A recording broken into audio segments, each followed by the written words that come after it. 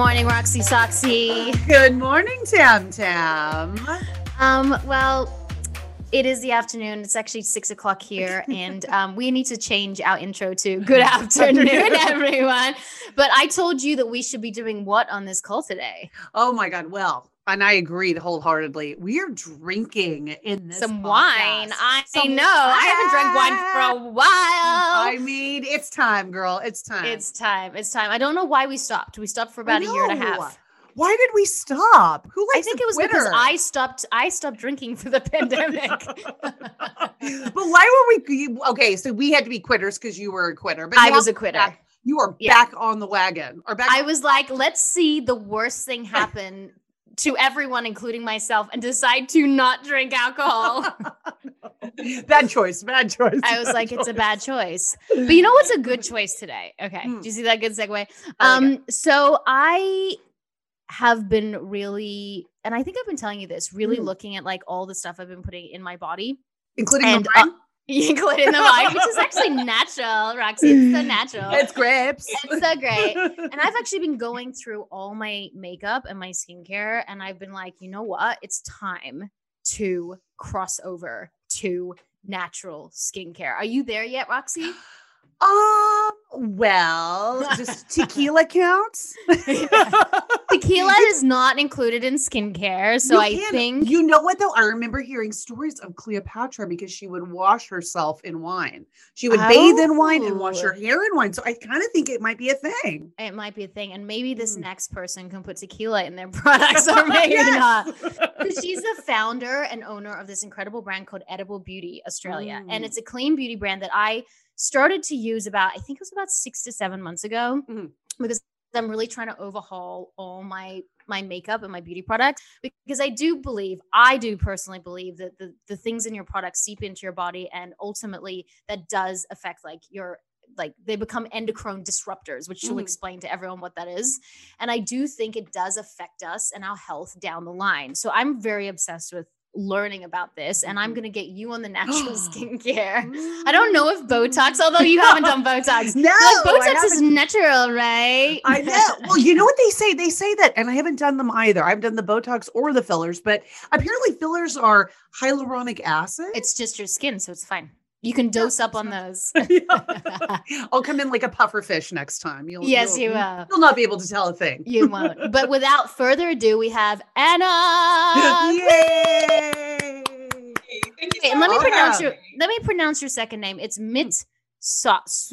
I can't pronounce Sios, right? It's people say mitosis, but it's Mitsios. Is it Greek? It is a Greek surname. Yeah, it is. Okay. Once you get the hang of it, it rolls easily. Yeah. Mine is Sir Sock, like sir, like hello, sir, and then the sock on your foot. Mine is pretty boring. It's just Manning, like Peyton Manning. I like that. I like Manning. Yeah. Hey. You've got a good name. So, Anna, what's Australia like right now? Can you let us in on that a little bit?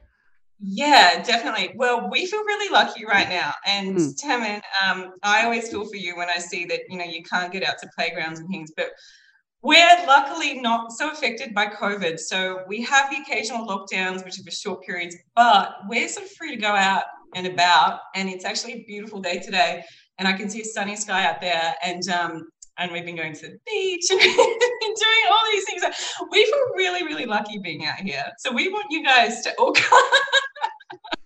It seems crazy that there's actually a real life happening outside of where we are, because I have a friend in Australia that said it feels like there is normal, no pandemic. Right? Yeah. It feels like there's no pandemic. So the only thing that's really affecting us right now is that we can't do our trips to Europe or the US, and that's probably the big one. And otherwise, everything is pretty much back to normal. So we're going to movies on weekends and things, and masks are off in Sydney, which is great. So we feel really lucky, and I do feel for you over there, as I know it's not so easy, especially with your tough winter and your snowstorms and things. And I really do feel for you. So it's this virus seems to have divided the world a little bit, hasn't it? And it's divided us on an individual basis, but also on a global basis. And I just can't wait until things are a little bit back to normality for everyone. Absolutely. Yeah, it's such a crazy thing, but I think because we've been sort of in this pandemic, we've really been able to kind of slow down a little bit and really take the time to, be at home and be with our families. And that also includes like our skincare, because I feel like now I can give myself like an at-home sort of facial, and I had the time to gua sha, and I had the time to like try out new parts. Gua sha? Is it called gua sha? I love how you just threw that in there. What the heck is gua sha? Gua sha? Yeah, she's letting on, I think, Sam. Right. And it's so true, because I think what we've seen is like sales of skincare have really lifted. Unfortunately, spas and beauty treatments aren't so high on that. And even in Australia, that industry has been affected. But people really are looking after themselves. And that also includes things they're putting in their bodies. And as Tammin said, I think it's allowed us to reflect on that and given us time to like cook our own food or make our skincare products, even if, we're that way inclined. But really take that time to look after ourselves. And so there has been a great thing that has come out of it. I think that makeup sales are really down, actually. But I'm a huge believer in looking good, regardless of whether you're going out to see anyone or not. I mean, why not put your makeup on when you wake up in the morning and just do your skincare routine, do everything you're doing, and then you feel great. It's an immediate uplift. And I think that's what people are finding, is that it makes them feel good. They're doing something good for themselves and for their skin and bodies. So why not continue or even just start on that good habit, because it is all about habits, isn't it? I think what will happen is we'll develop these fantastic habits, and they'll just flow into when things go back to normality. Hopefully people will continue doing all of that self-care. So tell us a little bit about Edible Beauty and why you wanted to get into skincare in the first place, because I know you're a naturopath. I know that's what something that you've been doing for a very long time. So why did you decide to go on this path? Yeah, well, it's a really different career path, I guess. And I was incredibly happy working in a clinic environment as a naturopath. I was seeing people who had hormonal imbalances. So it was a fertility clinic, but all sorts of people were coming through. And I think you can probably think of someone that has something like PCOS or endometriosis or some sort of a hormonal imbalance, or even type 2 diabetes. People seem to have had one of these conditions or know of someone that has. Would you say that that's true? Yes. It's quite different, but Asia doesn't seem to have these issues as much. But I think in the US, it's just as much as Australia. And so I was seeing these women, some of them quite young, and they were coming in and they were basically having estrogen imbalances, testosterone imbalances. They might be having trouble with having a baby, having really heavy periods, etc., or lots of PMS. And so one of the first things I would do is, in addition to changing their diet and also putting them on some strong herbs and awful sort of elixirs, which taste awful but really did the job with hormones, they would be told to change their beauty products. And that's everything from deodorant to skincare to body wash to makeup. And I'm the sort of person who wants to recommend brands to people. So I'd be like, oh, well, I really need to recommend something that these people can use, because I want to try it, I want to vouch for it, I want to know that it works, so they don't feel like they're missing out on anything. And it was so strange, because at that time, it was 2013, and I was looking at options. I was looking at health food shops. That's where we seem to find our natural skincare products, looking at the back of the ingredient labels, and there wasn't much out there. There were things that just didn't look edible. And I sort of thought, oh, well, we do absorb 60% of what we put on our skin. So it's almost as important as what we're putting in our bodies. And I'll explain that in a minute. But why is it that there's nothing edible on the market? I thought, oh my goodness, like I actually have to make something. And so I was living in this like pokey apartment, and I started buying all these ingredients like coconut oil, cocoa butter, shea butter, and essential oils and rose water. And I started going over to my mum's place. She had one of those old school kitchen aid mixers. And I started mixing all of these ingredients together and making pots of whipped body butters and vitamin E oils, and giving them to my clients and to friends and family. Like, oh, wow, this is really good. And I thought, I need to take this a little step further. And so that's where I sort of went more into a commercial mode and actually started creating the products in a proper packaged form, and putting the correct preservatives in to make them shelf stable, and they are natural preservatives. And then, all of a sudden we had this line that was edible. So all the ingredients literally sort of good enough and safe enough to put in your mouth. And that's the whole concept behind it, is that I think it is so confusing. And so I'm doing what you said, Tam, and I'm sort of changing thoughts now and sort of going on this other little tangent. For people, isn't it? I think ours kind of makes it a little bit clearer, is like, if it's good enough to eat, then it's good enough to put on your skin. And yeah, there's natural, there's organic standards, there's clean beauty now, there's green beauty, there's even blue beauty, which I don't know if you've heard about. It's really cool. And so we sort of take all of that confusion out. We just sort of say, well, our ingredients list has that edible purity standard. And so that's how it's created. And then the sort of flip side to that is, like, edible beauty has a two sort of pronged approach. With skincare, is that what we're putting inside our bodies is just as important. So we have a range of ingestible products, and I'm drinking one of our teas now, and they're designed to address problems on the inside, which may be contributing to skincare issues. So that's the brand, I guess, how it came about in a bit of a nutshell. I hope that gives a bit of background. Yeah, that's really interesting, and I like the edible sort of side to it, But here's my thing with natural beauty, and all the buzzwords, it's natural, it's clean, which is great. I mean, you obviously don't want to put harmful things on your body or in your body. But here's my thing. I feel like in the past, when I've tried things that are like 100% organic or like, quote unquote, very clean, natural, the efficacy isn't there. Like, it's not as effective as something that might have not necessarily chemicals in it, but maybe it's not like 100% organic. So how do you how do you make sure that your products actually work? Yeah, no, that's a really good question. And it is a tricky thing with natural products, because you can go to that really purest level of natural where you're literally only putting like seeds and oils on your skin. And that could work for some people. We love using Australian extracts in our products, and these Australian native extracts have actually been studied in Southern Cross University, which is a Queensland university just north of Australia. And they're doing all these amazing studies showing that these ingredients have these incredible antioxidant properties. So they're basically growing in wild areas of Australia, arid regions of Australia, and they're being forced to survive. So they develop this super strong antioxidant defense system. I call them antioxidants on hormones. And they then are able to those plants transfer those ingredients or those properties to our skin. And it's in the form of anti-aging ingredients, anti-aging properties, hydrating properties. And we noticed that using those ingredients makes a significant difference to the efficacy of our products. But I totally hear you. It's hard to know if the products are going to work. I do think what's happened is that we consumers really raise that bar with natural beauty now. They're demanding that things work. And you will find brands that actually can vouch for efficacy.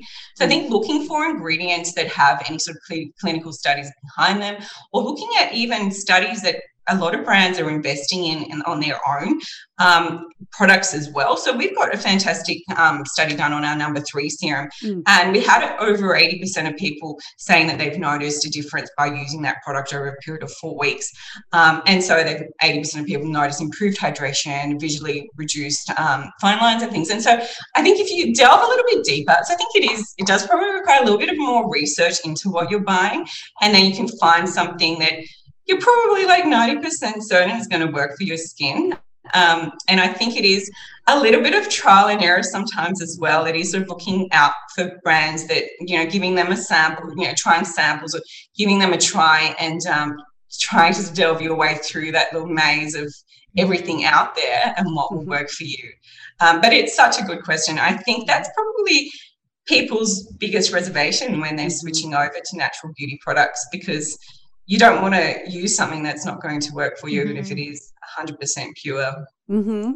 It's interesting because, I've tried a lot of different natural beauty brands, and some of the beauty brands are $500 to $600 for one product. And I say to myself, you can't charge $600 if it's not going to work. So I bought it. No, just kidding. So I was like, oh my God, I look so much younger. So I do think that natural beauty, like Anna's saying, is coming a long way, because people are demanding to have natural beauty, and they're also demanding for it to work.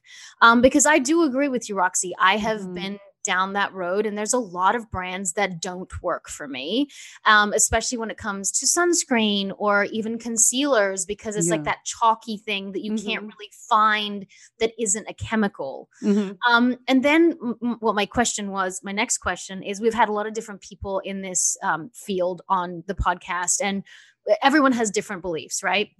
I do believe it makes way more sense. Like we were talking to Alicia Vitti, who's a hormone therapist. I do believe that what you put on your skin or on your body does affect hormones and does affect mental health, or getting pregnant, all of that.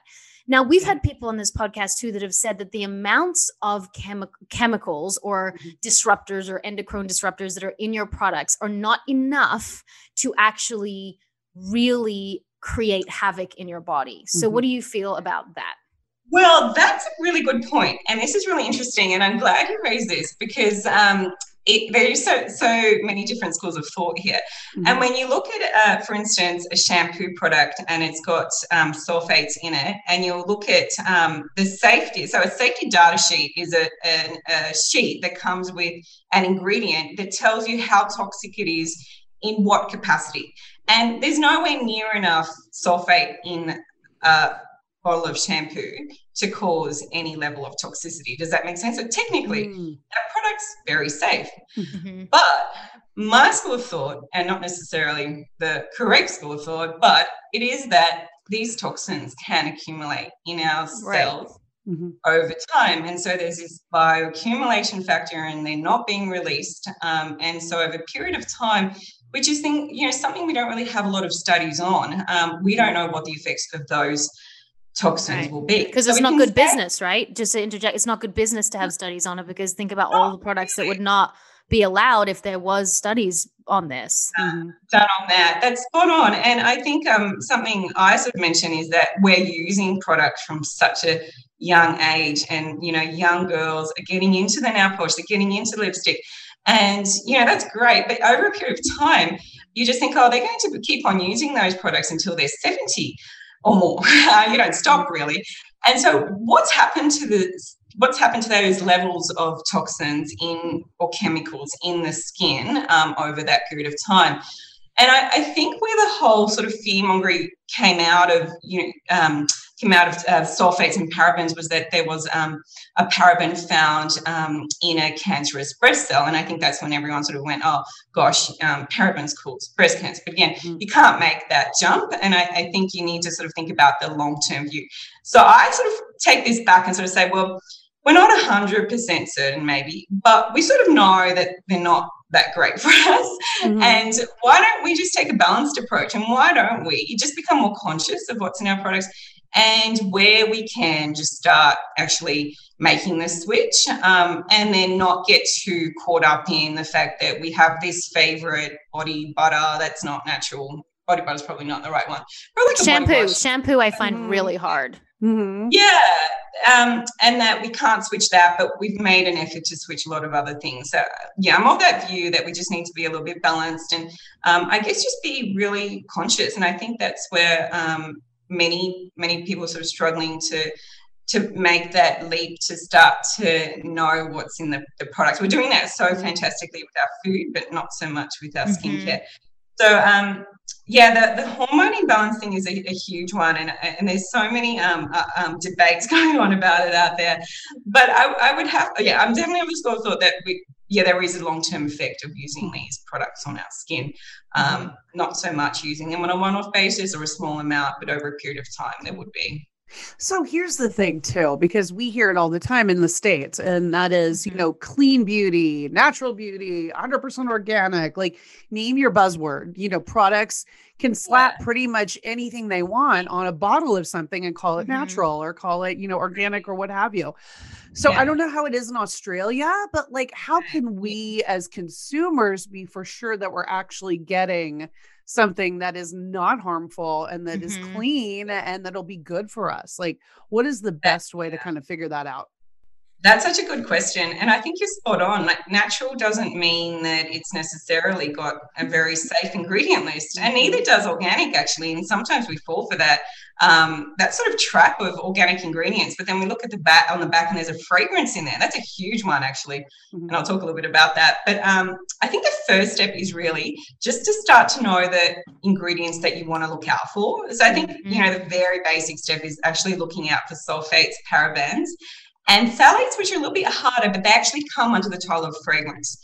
So if you need to become familiar with anything that ends in like a sulfate, like a sodium lauryl sulfate or something like that, SLS might be called, I would sort of steer clear of that. Parabens are often preservatives, so anything, often even things like phenoxyethanol, which is a preservative. So starting to get to know some of the preservatives in products which aren't so natural, because I think what we tend to find is that even the natural brands are using things that are not that natural.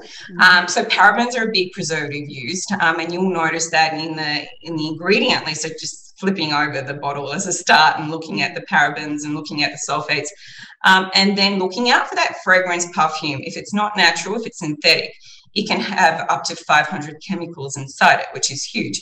And the company using that product doesn't have to disclose that because it's proprietary to that company.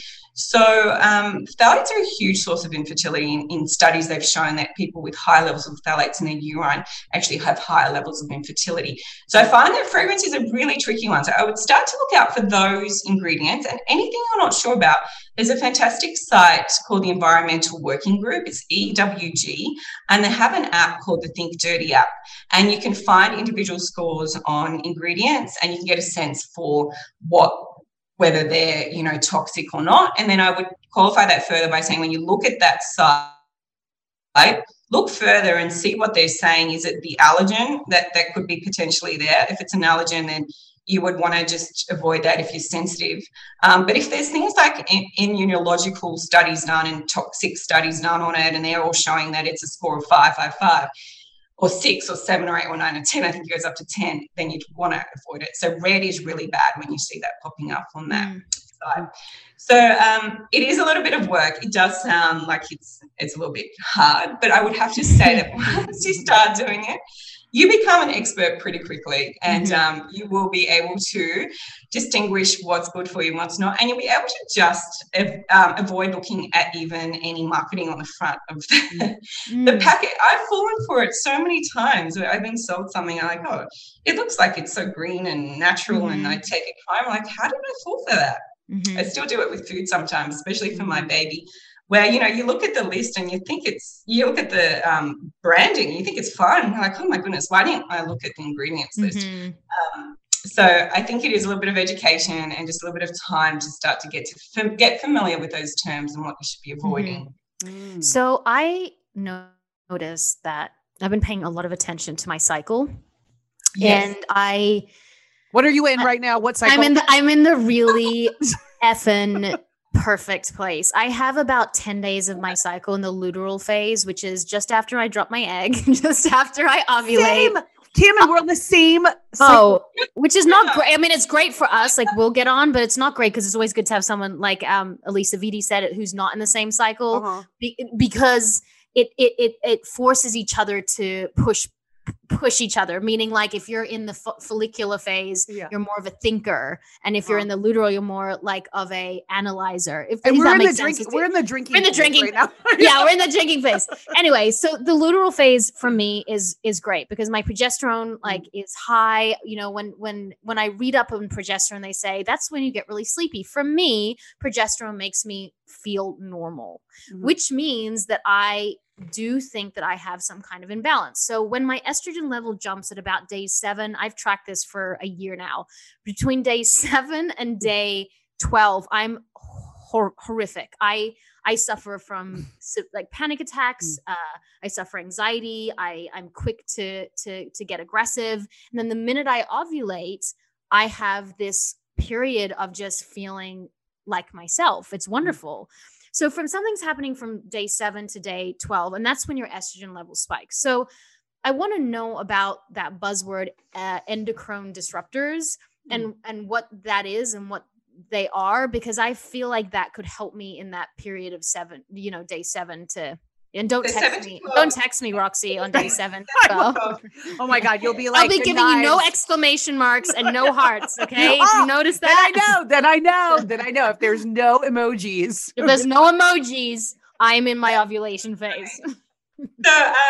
So you're probably the sort of, I guess, like high estrogen can affect people differently, and this is where I find it really interesting with women, because some women just thrive in that first year after their pregnancy, or during pregnancy, and other women are just terrible like during the pregnancy or after. It's just so different for everyone, and we all respond to hormones differently. But in terms of estrogen, the huge thing is, and you mentioned it, endocrine disruption relates a lot to xenoestrogens, and xeno is a prefix for sort of like a fake estrogen. And we find that there's a lot of like fake estrogens around, and I'm not sure if this even relates to you, Tammin, but they are in our skincare. They are in the, the air that we breathe. They are in our plastic. Plastic is a huge one. And they can be in a lot of foods as well. So I find that the best way to start reduce. So firstly, before I tell you what to do. So what happens is with these xenoestrogens, they act like they are estrogen in your body. So they bind onto the receptor sites, and they can therefore lead to a spike in an imbalance of estrogen, I should say, relative to testosterone or progesterone. And then they can also create an estrogen excess, which is then, I guess, as an extreme form of estrogen excess, we would get things like insulin resistance, or type 2 diabetes, or even some of the hormonal cancers out there. So excess estrogen isn't really our friend. So what do we do to avoid it? Well, the first thing is like start to look at where you might be using a lot of plastic. Start to look at, and when you do use glass, such a huge believer in glass packaging, and it's not convenient at all. It's awful for traveling, but it keeps all of those BPAs out and other hormone disruptors in plastic out of the picture. And so plastic is found everywhere. And I think the big one is like things that we use to store our food in, things that we heat up our food with, and so on. So that's sort of like basic things. And then, of course, our skincare. So a lot of these things that we're talking about, these chemicals, I shouldn't say chemicals, the sulfates and parabens that we're using in our skincare, they can be xenoestrogens. So they can behave like estrogen. The phthalates are a big one. They can bind into our estrogen receptor sites and not allow our proper estrogen to work properly. The other thing you can actually do is you can start eating some foods that are naturally high in phytoestrogens. And phytoestrogens get a bit of a bad rap, but from a naturopath sort of standpoint, they're actually good because they actually work like estrogen in the body, but the good estrogen versus the bad estrogen. And they'll bind onto our estrogen receptor sites and not allow the bad ones to bind on, if that sort of makes any sort of sense. So I love things like edamame beans and any sort of fermented tofu, like tempeh is a great one. And like pure soybeans, like not so much your processed soy, because that's not great. But things like that, even sort of legumes and that, going back to sort of those foods which we seem to not have a lot of, but they are high in phytoestrogens. Even foods with a lot of antioxidants can be great for us in that respect as well.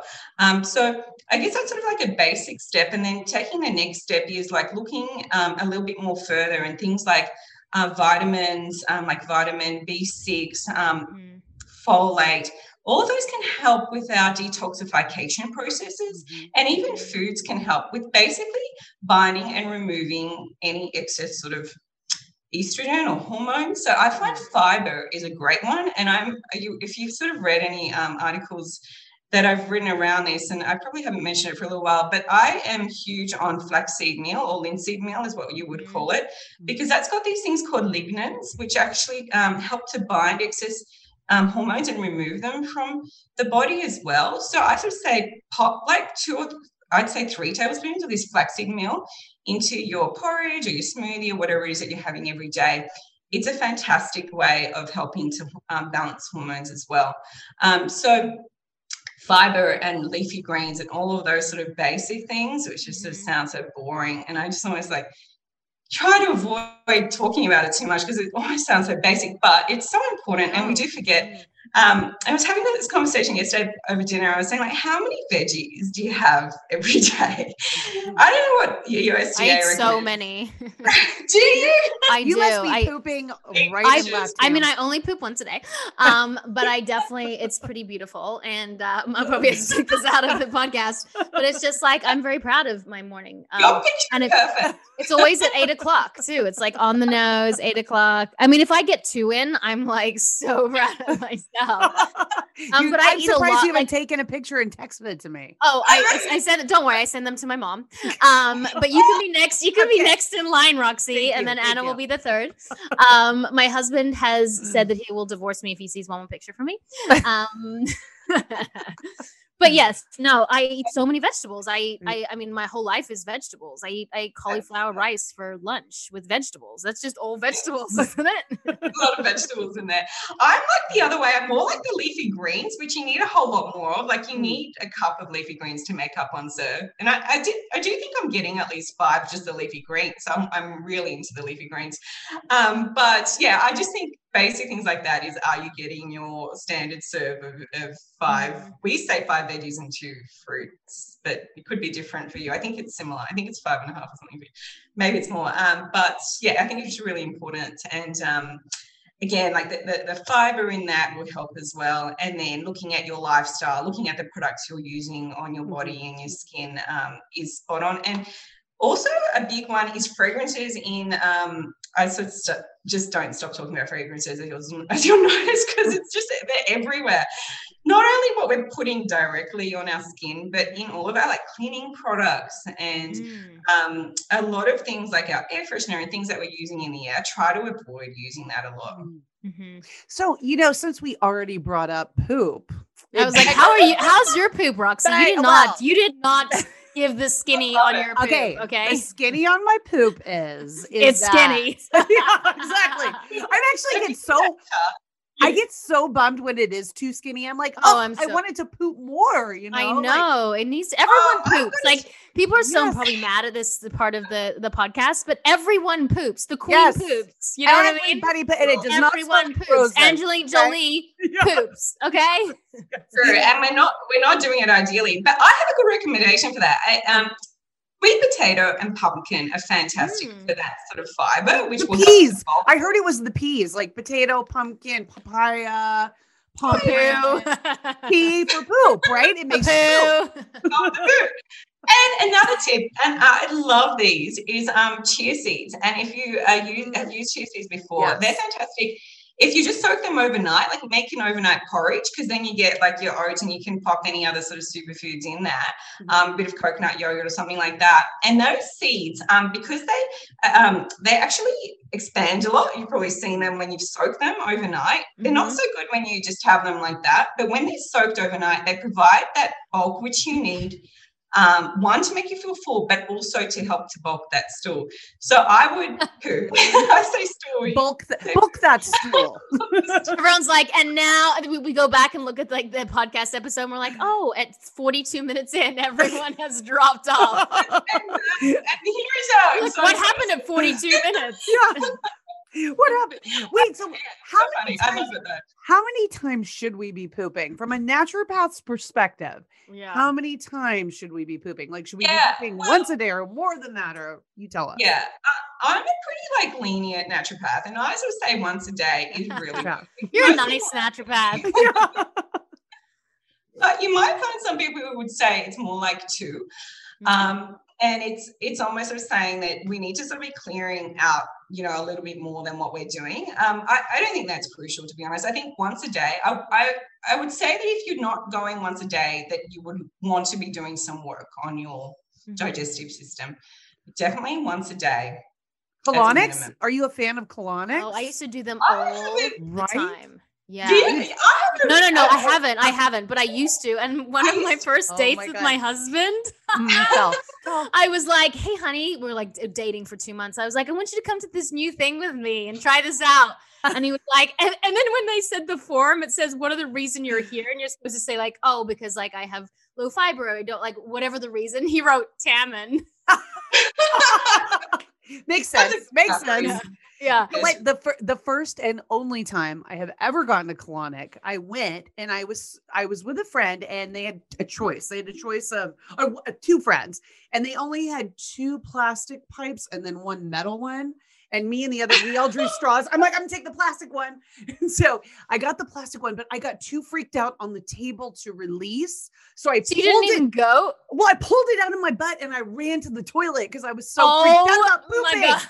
I'm so freaked out. That's right, because you don't like to poop and like you like really don't like the pooping thing. You've like locked that door like ironclad. You have like 4 padlocks on that door. Yes, I'm like, anyone can walk in. I really don't care if you're famous, not famous, part of my family. I mean, not part of my family. We could have a conversation and cook a meal. Tierman, how have we not done a podcast with you on the toilet? We probably have. I just haven't told you. There we go. Okay, I'm sorry, Anna. I'm so sorry. Colonics. But I want to ask one question. I want to ask. So sorry, we're asking colonics. Yes. Let's talk about colonics. Is it good for you or is it not good for you? Yeah. That question is, I've got a very specific view on this, and I don't believe in the one. There's 2 methods. I don't know what the first method is called, but the first method actually pumps a lot of water into your colon, into the large colon, and it flushes out I would say a lot of everything, like including good bacteria.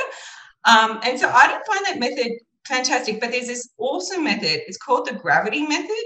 And there's only one place here in Sydney that does it, but I think it's everywhere in the US, as it is with these things. And this actually gives the rectum kind of like that push to start that peristaltic movement, and you just release on your own. So it's not really the water that is actually flushing up through the colon. And it works really well because it's almost just reminding your body of what that peristaltic movement is. And you can almost feel like your colon starting to, crunch up and down a little bit. And it feels like you've had a workout at the end of it. But it's really good. And it doesn't disrupt too much of anything, really. So I don't think that they're harmful at all. Even the other methods, not harmful. I would just not rely on them. I guess you'd want your body to be doing it on its own. But definitely if you're needing that support, I would probably just say once a month or something would be the maximum you'd want to be doing it. Or if you're doing a cleanse over 6 weeks, then maybe doing it every week for that time and then giving it a rest. But they're definitely helpful, especially if you're having troubles in that department. Because it's spiritual to some people, I mean, people. My husband, it's spirit. Like I've never seen him on the toilet for 15 years. I don't even know if he goes. He probably does. There's like 3 doors that are locked. He's like, I gotta go, and I'm like, I'd like to get back in the house, please. You've locked me outside with the kids, and we're all in the snow, and it's so cold. He probably poops in little boxes and ties it up with a bow and like drops them in the snow and buries them.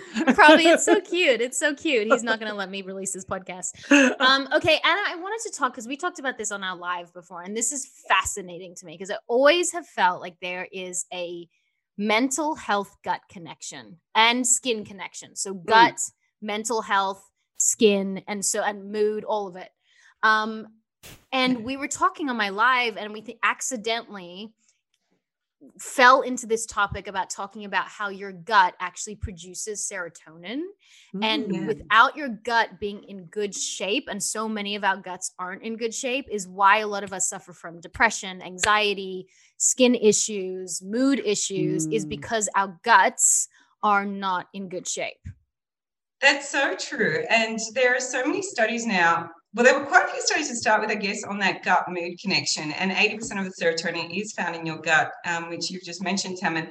But there are so many studies now proving this. And there's studies showing that people who have, for instance, imbalanced gut flora tend to have more rosacea or tend to have more acne and things like this. And even psoriasis is a huge one linked to the gut.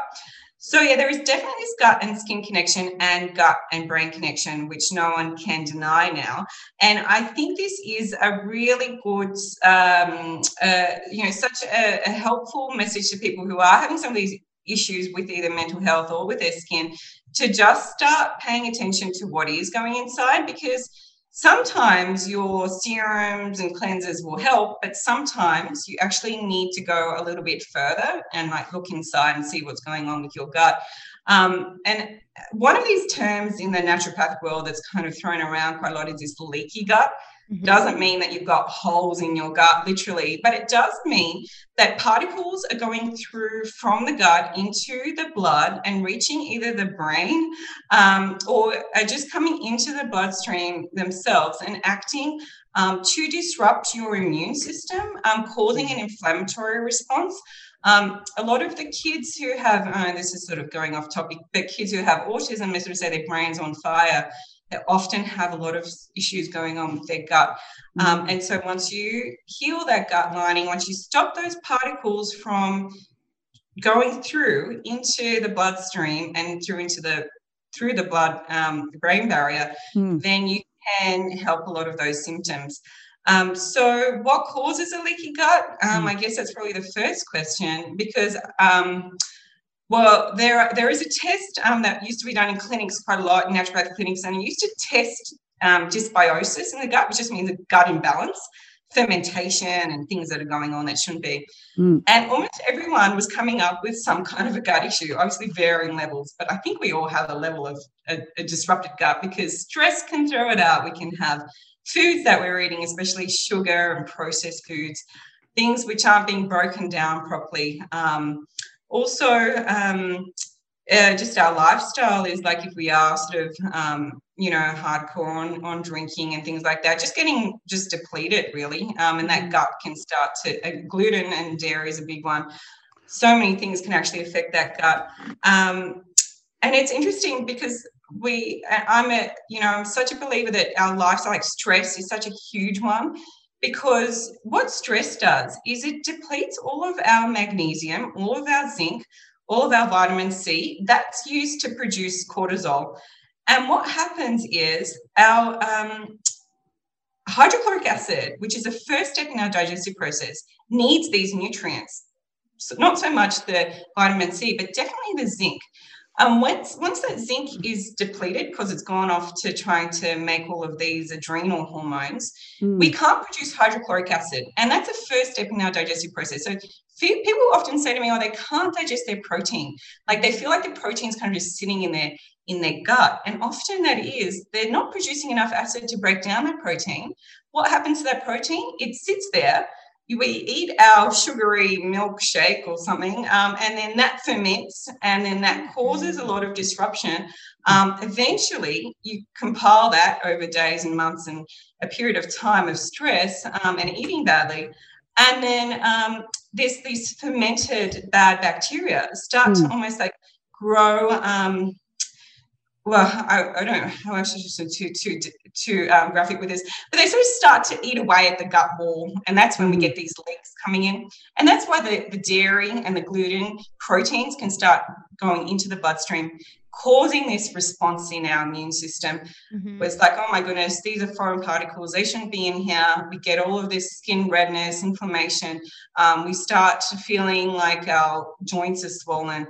And that's almost just like that immune response to something that's related to our gut. So I'm sort of simplifying it a little bit, but there are so many factors. So I think, what do you do about stress? It's a huge one, but obviously we have to live with stress. And so finding coping mechanisms and meditation and so on, but making sure you're getting all your nutrients.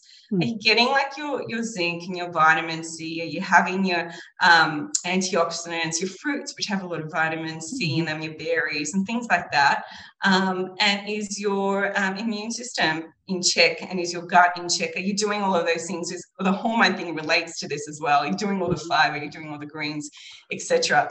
And that will all also help get that gut in place. So I'm sorry, Taryn, I have. No, it's fascinating. Yeah. I'm like, because I feel like you eat like sugar at nighttime, because we all do, like we're stressed, and then the kids go to bed, and even now I'm like snacking on chocolate chips, and my husband has such a sweet tooth and he has no desire to stop it, which is like, he doesn't drink or smoke or do drugs, so it's like, okay, just give him these chocolate chips. Like what else can he do? I do think like, we just consume so much sugar, and I feel it because I know that, and that the word is candida, which is like yeast. I just know that we're all probably suffering from all that candida, which has so many symptoms because of it. But the scary thing about candida and yeast and all that, what you're talking about, is when you really want to kill it off, and when you really want to stop eating those foods, you have such a strong die off, or at least I do, that it's almost being scared to stop sugar, because, and I believe that sugar is way more addictive than cocaine. But when you do stop that sugar, you get such a rebound effect. Like it's horrible. Like you almost feel like you're sick. You can get yeast infections. You get migraines, and it's all your body dying this yeast off. But it's like, you have to kind of do that to get better, right? Yeah, you do. And I think with that also is when you're doing it, using things that are going to support you. Like, I think that that fiber is really important, because that can bind some of those things coming out and remove it. Charcoal is a great one just to use for a short period whilst you're going through that detox, and that can alleviate some of the symptoms. But you're spot on. It's almost like you have to push through it. And then it's funny because it doesn't take long, and the palate does adjust, and you start to really notice something super sweet once you stop having sweets. And I'm a type 1 diabetic, and I've not been eating anything too sugary for a long period of time. And occasionally when I will pick something up, I'm like, oh my God, it's really, really, it tastes really almost artificial. So I think your body does adjust, and it does get used to not eating those things. And you also start to find alternatives. And I think that's a big thing, is start to look for what you can eat. And that's a huge thing with any sort of type 1 or type 2 diabetics, or people going through this detox, is that write a list of all the awesome things that you can have, and focus on those, because they're the ones that will get you through this crazy time. And there are sugar alternatives too. One of my favorites is stevia, because you can use it as an alternative. Some people hate it, but I'm not such a I don't dislike it, and I use that a little bit if I want to sweeten something with something I'm baking. So you can definitely use alternatives. But yeah, sugar is almost as potent. I think it is more potent than cocaine. That's what it's hard. Yeah, it's hard to quit. Yeah. Does sugar also contribute? Because I was talking to a dietitian a year or two ago, and she was saying, we get this really bad buildup of mold in our bodies, which I didn't realize. Like, we actually grow mold. Like, I know good bacteria, and that's great. You look moldy. I look a little moldy right now, right? It's all this pandemic. I'm just looking at you. I'm going mold. Okay, yeah. Mold. See, I'm having that mold glow.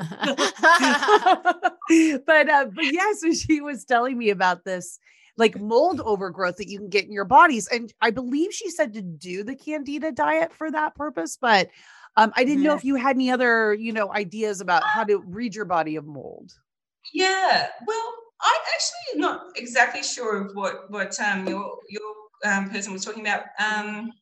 There's a huge thing going on though with mold toxicity, and maybe that's what she meant. Yeah, I think that's what she meant.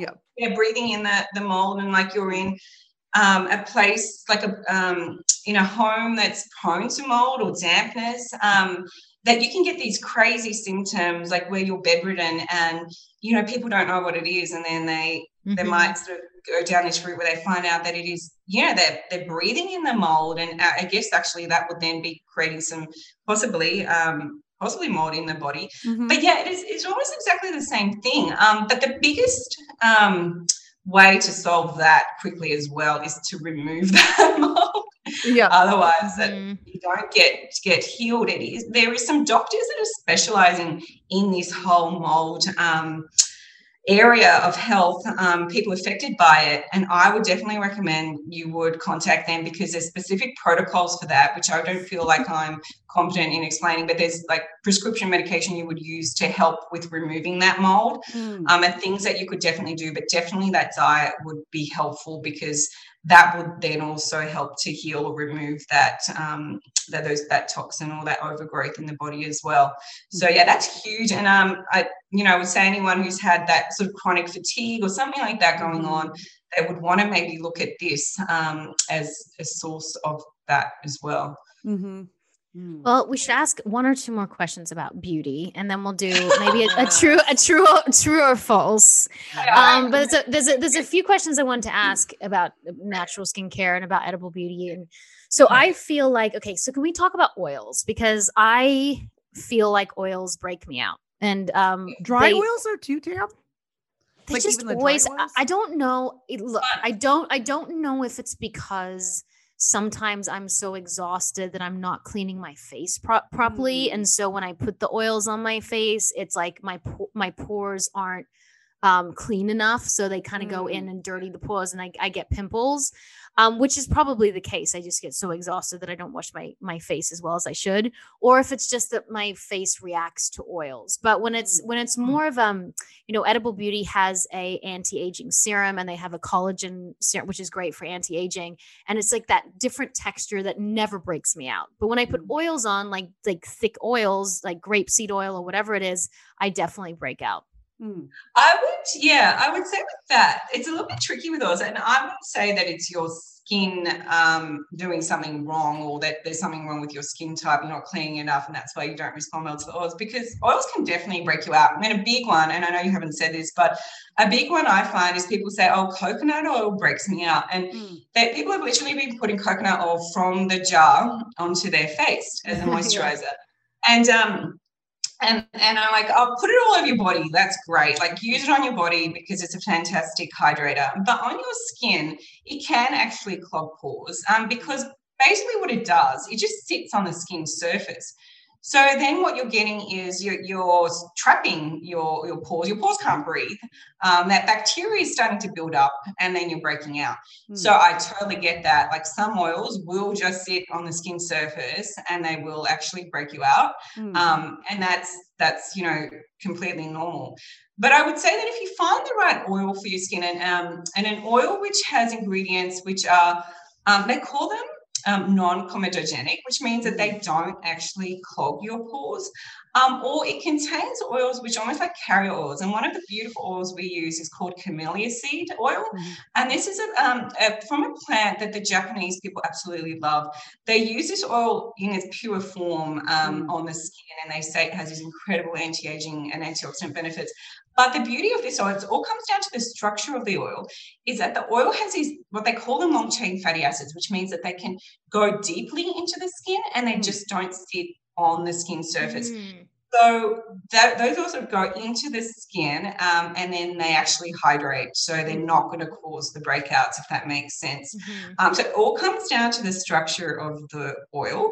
But if you feel like, you're not sure, if you sort of try and you can sort of Google this information, but if, you have something which has a blend of oils and then there's something like, and this is what we do with our formulas, we use the camellia seed in it, and then it helps to transport all of the oils in, then we find that people aren't getting those clogged pores.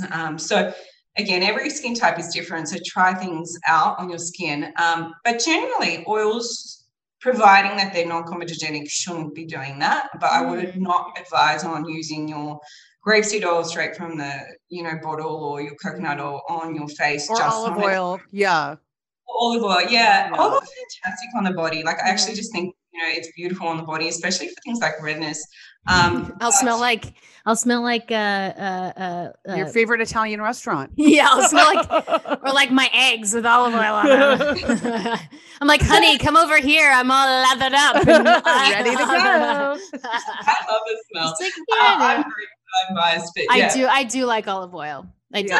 Just maybe not on my whole body, but no. So what is the product that you said had the special oil in it that's in your products? So we use that in all of our products, actually, that are cream or oil based. So we have a cleansing milk which actually uses that in there, but we also have it in our Snowflower illuminating face oil, and that's an oil that we say is great for dry skin types. And I don't have that one in front of me. We've also got the exotic cedar youth oil, which is more of a dry type of oil. And that has things like squalane in it. I love squalane. Yeah.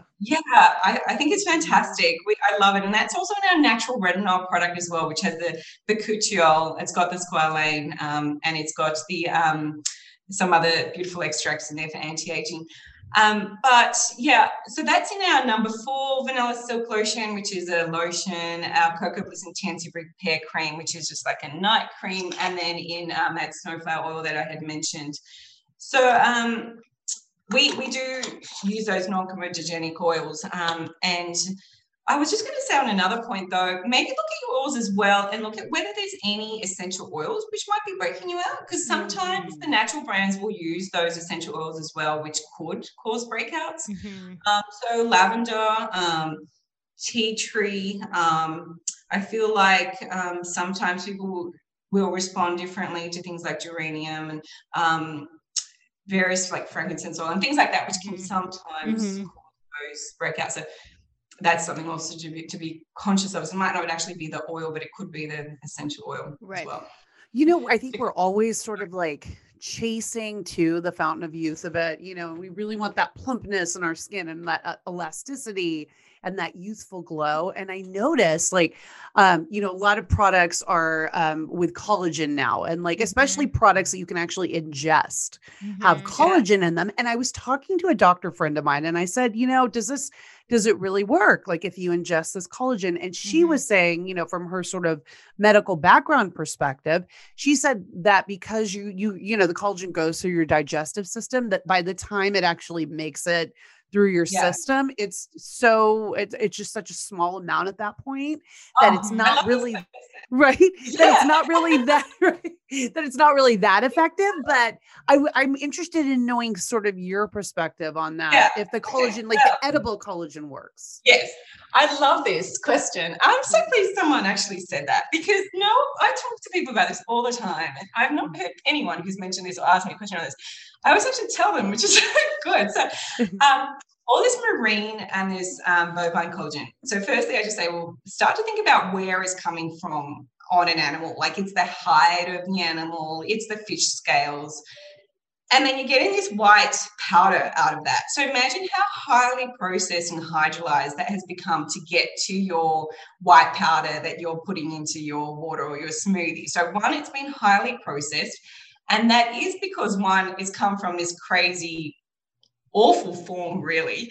But secondly, because our gut doesn't absorb those particles very well. So it has to be broken down into such a tiny particle, which is what you're saying, to absorb. And then what they've done is, in studies, they've shown that a lot of people will get some benefit, but it tends to be where they're needing it most, which is like their joints mostly. So they are feeling like maybe some of their arthritic symptoms are getting a bit of relief, but often their skin isn't. So our vegan collagen, edible beauty collagen approach to things is that you give your body the building blocks to collagen. So that's your vitamin C, that's your protein, which can be from a vegan source, and all of the supporting things like your silica and your zinc and all of your antioxidants. And then your body's able to build that collagen, but it's also protecting the existing collagen from breaking down. So then you are getting the skin benefits because your body's been given what it needs to create all types of collagen naturally, and also you're absorbing that collagen a lot better because it isn't from this unknown sort of foreign source. But you're also getting the added benefit of the antioxidants, because the antioxidants are basically protecting that collagen that's existing in your body from breaking down, and we want to stop that depletion as much as we want to create new collagen as well. So that's my approach on collagen, and everyone has a different approach, as you sort of said. But I love our approach, and we have a collagen powder, which is really a huge seller with our vegan fan base and people who are more aware of these types of things. They don't have to be vegan; they can just be more about not using these products, I guess, which are in some way quite cruel and harmful to animals as well. So, I think that's, and I guess that they enjoy using it and they do get the same benefits or more from using it as well. Okay, so I think we should do a true or false before we end up. I had a glass of wine. I feel like this went like in 2 seconds. No, it literally was so like fast. I mean, how is it's like flying. It's like when you have a glass of wine, you fly. You're like, what do you mean we're in Houston? Like, how did we get here? What do we mean we're in Vegas? I didn't say we're going to Vegas. We can still catch a flight tonight, girl. A true story. I was having cocktails at the Wilshire Hotel when I was 25 years old with a girlfriend of mine. And after 2 cocktails, because they're so strong, I said, let's go to Vegas tonight. She's like, okay, went to Vegas. That's what happens when you've got no kids. Yeah, exactly. And you're in your 20s and you're drunk. Yeah, I was like, okay, let's just go to Vegas. Do not have the apple martinis in the Wilshire Hotel because you will end up in Vegas. Okay, so tabletops. True or false? Okay, Roxy, go. Okay, do it, Roxy Soxy. All right. True or false? Let's see. True or false? Quality sleep is just as effective or maybe even more effective than any sort of topical beauty product or something you could ingest. 100%. Yeah, definitely. Do you want how much more information you want me to say? Please, yes, keep going. Yes. Great. Okay, so one of the things that can keep us really youthful is our body's repair process and also our healthy melatonin levels as well, and all disrupted when we're not getting much sleep. So we're not regenerating, repairing our skin. Our body's not going through its normal detoxification processes, which it does overnight. And often what happens as well with the lack of sleep is that our insulin levels become imbalanced. So they've done studies on people with very little sleep. Their insulin levels and sugar levels start to spike, which can then throw our hormones out of balance, which then creates things like acne and breakouts. So 100%. I don't know how some women look so good when they're not getting any sleep as mums. Yeah. I think there's something special going on with that. But they're young. Young people look good when they have kids. Or they're Jennifer Lopez, who swears by like 10 hours of sleep a night. And a night nurse. Okay. How about this? Natural skincare is more expensive. No, so definitely not. We are all about accessible skincare, and you should try and find a natural brand that doesn't, charge you and a leg to buy it. It should be accessible. It should be something that you can continue doing day in, day out, and that you should be able to repurchase it without any feeling of like, I can't afford this. So no, it should be it should be the same level as what you're buying your other products for. And if it's not, ask the question why. If there's something special, really special about it, like if there's an ingredient that is being grown on this one specific farm that is used in that product and that's the only thing that's used in that product, then maybe. But otherwise, you should search for something that's accessible. Good. Okay. Alcohol, wine. This in the glass right here is what? Okay, it is the devil and it ages us on our faces. I would say again in moderation, no. Okay. And that is, that's a tricky one because what is moderation? And I always find what is a standard glass these days? Because depends what is Roxy's standard glass? Because mine was gone a long time ago and Roxy's is still there. So I'm assuming that's 3 times my glass. It is. I give a generous pour. I love that glass, by the way. And that's mine. But I would say, it does have antioxidants in it. If you can find an organic one without those preservatives, those preservatives often cause a lot of issues with skin. They can cause rosacea. They can cause a lot of congestion in general. It's preservative 2,2-0. Sometimes the organic brands still have the preservatives. So I would just look for something which is preservative free and organic if you can. And obviously sort of the red ones have more of those antioxidants. That red pigment indicates that, but I would just not go too crazy. I think I like that 1 night a week sort of approach, 2 nights.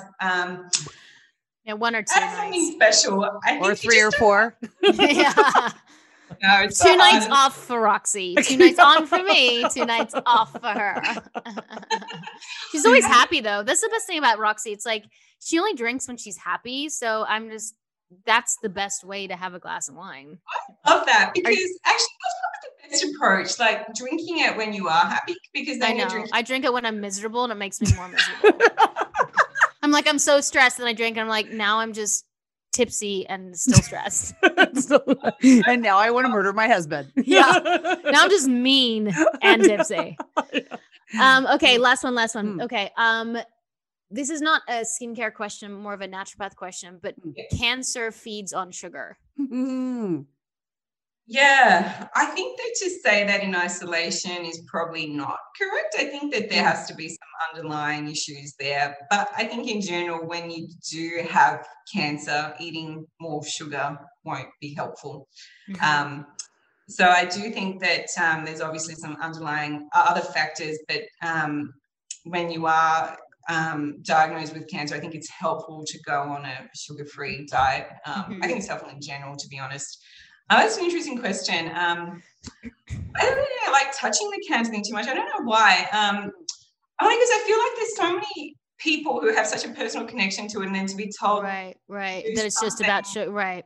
I mean, I've heard that all cells feed on sugar, and I've this is what I've read, and again, could be wrong, but I've read it a few times that if you have cancer cells, that more sugar will exacerbate that. Like it will grow your cells, but limiting sugar doesn't necessarily mean that the cancer will go away. Well, I think that's spot on. Yeah. And I've read so many incredible stories of people who are at that stage of cancer where, they're not given much time, and then they go on this overhaul, and it's not only their diet, but it's also their thought processes. It's also, their whole inner world. And they're incredible and remarkable. And then there's other people again, and someone personal and close to me who had cancer and did everything right. And, did the keto, did all the smoothies, did the juices, did the, therapy, and that, unfortunately didn't help her. But I do think that there is a connection. So to answer your question, yes, but I guess there's other factors at play too. Well, thank you so much for being here. We've learned so much. Yes, we really. I just really enjoyed it. I wish I was there in person. I know. No, don't worry. We want to be where you are. Yes. Where we are. Cameron, I think it's time. I think you need to take me in Australia. Yeah, I think I might go back this year, maybe next year. So next year will be less stressful than this year because you do have to quarantine. By the way, my friend said you have to quarantine in a tiny little room unless you want to pay. It's $250,000 to $450,000 if you want a house. So any of the celebrities who are Australian who go back, it's about $250,000 to $450,000 because you have to get security, police 24/7 for 2 weeks. So because they have to make sure you don't leave the house. Yeah, you don't leave the house. Oh, whereas in Canada, you can just get an Airbnb. I'm like, okay, so it doesn't matter. But Australia has 0 cases, right? I think that's right. Yeah, there's single-digit cases in New South Wales right now, so it is great. But yeah, that quarantine is kind of tricky. Some people deal with it really well. Maybe you just need to line podcasts up for that whole time. Yeah. The problem is, I would do it well if I was by myself in a bottle of wine. The problem is, I have 3 other people in my face all the time, and you can't get rid of them. I mean, I get so. I said to Sean, I said to him today, I said, I don't even think I have anxiety because when I leave you guys, I'm fine. I'm fine. I get anxiety when I come home. I'm not stressed away from you. I mean, that's why business trips are the best thing ever because you go and it's you're oh my God, it's like a vacation. I even think a hospital, knock on wood, I don't have to go to the hospital, but I'm when you have kids or go for the C-section, you're like, it's like a vacation. You're like, oh my gosh, I get to lay in bed. Everyone's waiting on me. Yeah. Yeah, I know. It's so great. It's the way. It's so funny. Tammin, I think they restrict the wine. I heard this the other day. I'm not a big drinker, so I'm sure I'll get one bottle a week, right? I don't know. 1 bottle a day. Oh, that's more Roxy's thing. I need 1 bottle a week, if that. I never make it. I mean, 1 bottle a day? Come Roxy's on. I would never make it. Never. I need a minimum. 1 bottle a day seems like. I love it how you said it's such an Australian thing. They restrict the alcohol. You get a bottle a day. I just thought it was hilarious because I think it's what people would want to do when they're in a small space. While I have you 2 Australians on right now, can you please explain to me why everybody I have ever met from Australia, except for you, Tammin, who doesn't drink that much, but everybody else holds their liquor they no drink other. A lot. Yes, yes. But how is it in the genes? Because no, it's just because when you drink a lot, you can drink a lot. Do you know what I Yes. mean? Meaning it's just, you just get a constitution. Like, I don't drink a lot, but if I was drinking more, I'd be like, oh, like one glass of wine, I feel like ready to go for a dance. But Yeah. I'm sure other people who drink, like, I mean, do you want to go for a dance right now after one? I mean, You're like, no, I just want to go watch some TV. True, though. I think we drink our alcohol very quickly, actually. I think that must be it. Is that And, what like, it we go is? out- Yeah. Yeah. I was in Europe and I noticed that people were just sitting on their wines for like 5 hours. And I'm like, this restaurant mustn't be making much money. Yeah. Because we would be having like 10 drinks during that time. That's true. Maybe that has something to do with it. I but think it's like when I lived in Australia, I would drink to get drunk. For me, not to get drunk. I wouldn't say drunk because I actually only think I've been drunk like a handful of times in my entire life. But I mean, you would drink to get tipsy. That would be your aim. Whereas I feel like the people around me or when we go to dinner, it's like to drink to enjoy the food or whatever it is. And that might not be right. But, you know, in Australia for me, and maybe because I was young, I did leave at 22. So when I was younger in Australia, I was to drink to get tipsy. But you're still standing. Yeah. They're still standing. Yeah. Oh, no, standard. Yeah. Yeah. I mean, they drink before they even go out just to get that tipsy to go out. Do you know what I mean? Yeah. I mean, I think I do that. I do that here. It's quite a superpower. Like, I don't like the people. I don't like the people. Drink the wine. I will like them better. It's the only way. I know. It's the only way she gets me out. Well, thank you, Anna, so much. And we love you. And we love Edible Beauty. And we can't wait to see what you have next. And I know you guys have more products you're launching and some exciting stuff for next year. So we will follow along and tell everyone to jump on board. And when this comes out, I will let everyone know that there's a code for everyone to buy 20% off. And we'll make sure everyone has that code too. Yes, hopefully our code is Women on Top. Yes. Make it nice and easy. Women on Top of 20. Okay, guys. Well, thank you so much. And you can find us on Women on Top Official on Instagram. And Women on Top Podcast on Facebook. And please don't forget to rate, subscribe, and comment wherever you get your podcasts. And share. Where can we find Anna?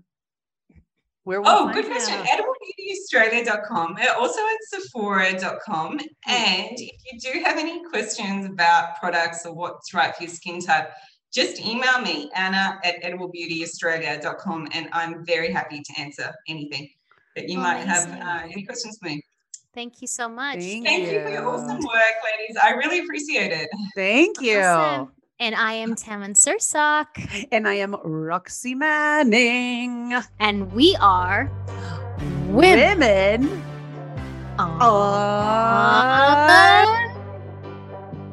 Top 5. And cheers. Cheers.